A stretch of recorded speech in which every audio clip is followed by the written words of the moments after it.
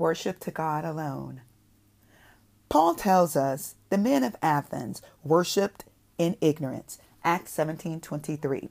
For as I was passing through and considering the objects of your worship, I even found an altar with this inscription, to the unknown God. Therefore, the one whom you worship without knowing him, I proclaim to you.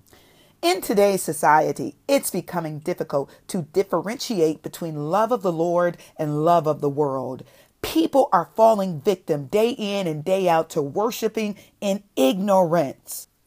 Are you one of the ones guilty of worshiping false idols, such as your homes and businesses, actors or musicians that may take the place of God?